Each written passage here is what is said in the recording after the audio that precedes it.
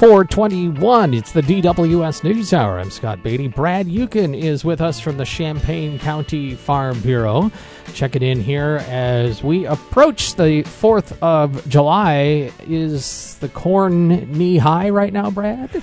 Well, in a lot of cases, it is well above knee-high, and that is an old saying that perhaps your grandparents would have talked about. I remember hearing it growing up, and I was young in the 80s, and even then when I started paying attention in the 80s and the 90s, yeah, this corn's way higher than knee-high. So it's an old thing? It is an old thing. That saying, knee-high by 4th of July, is definitely outdated with where we're at today in agriculture. And really it's a combination of a little bit earlier planting schedule. You remember also when you hear that, you might, if you remember, you might think of guys still harvesting, late October into November, and even further, maybe even around Thanksgiving.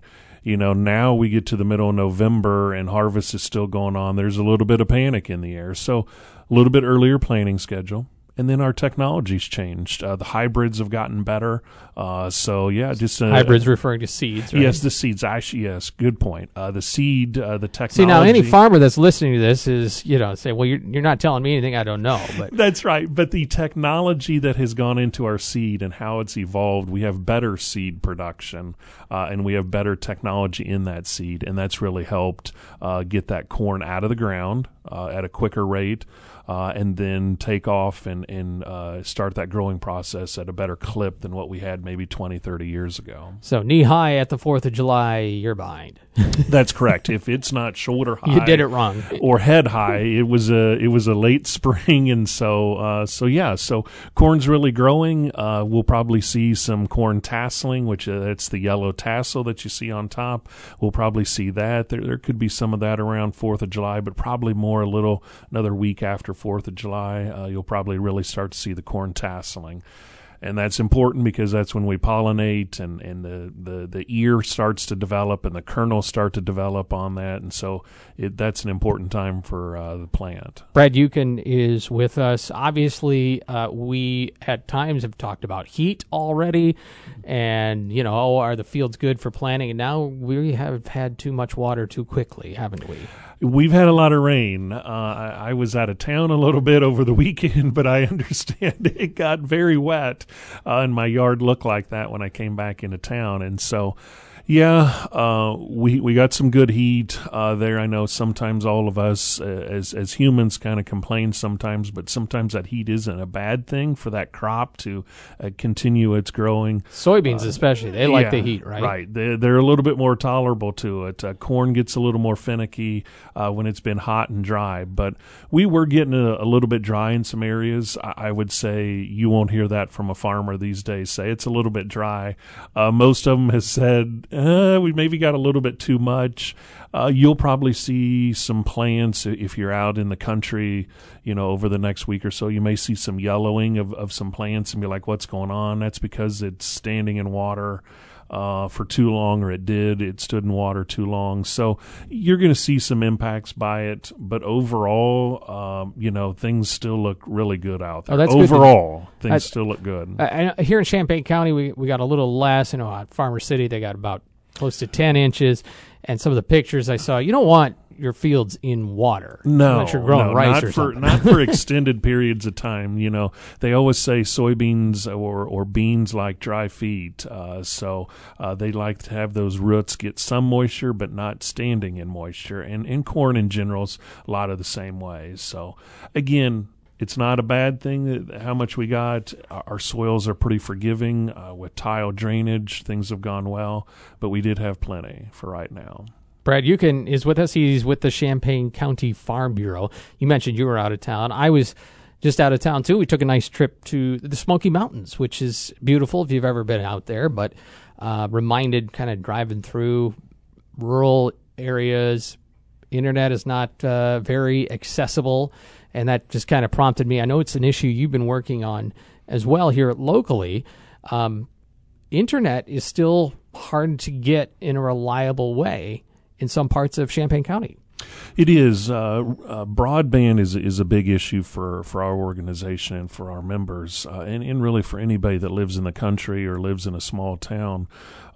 Getting it consistency, the reliability of it, and then oftentimes when you get a good, reliable service, there's a fee because you're paying a lot to get a good, reliable service. And just the way agriculture, but really society, over the last 20 years, I mean, we just depend on it, right? I mean, you try to do without your phone for a day or two or an hour, and it's difficult to not be able to have that connectivity.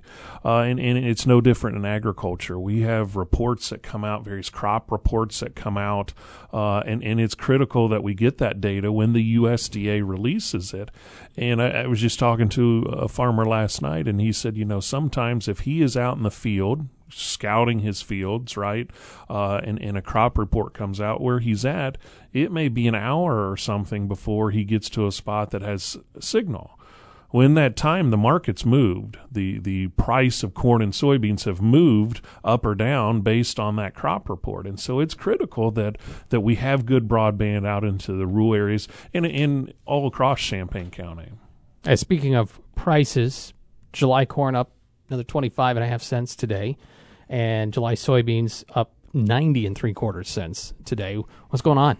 The report was very favorable that came out from the USDA, basically talking about our carryover, our exports, etc., and then some of the struggles that we have seen in some of the other parts of the U.S. as it pertains to the condition of the crop. So things here in East Central Illinois, again, you're right. There, you don't have to go very far where they got 10 inches, and that's just too much.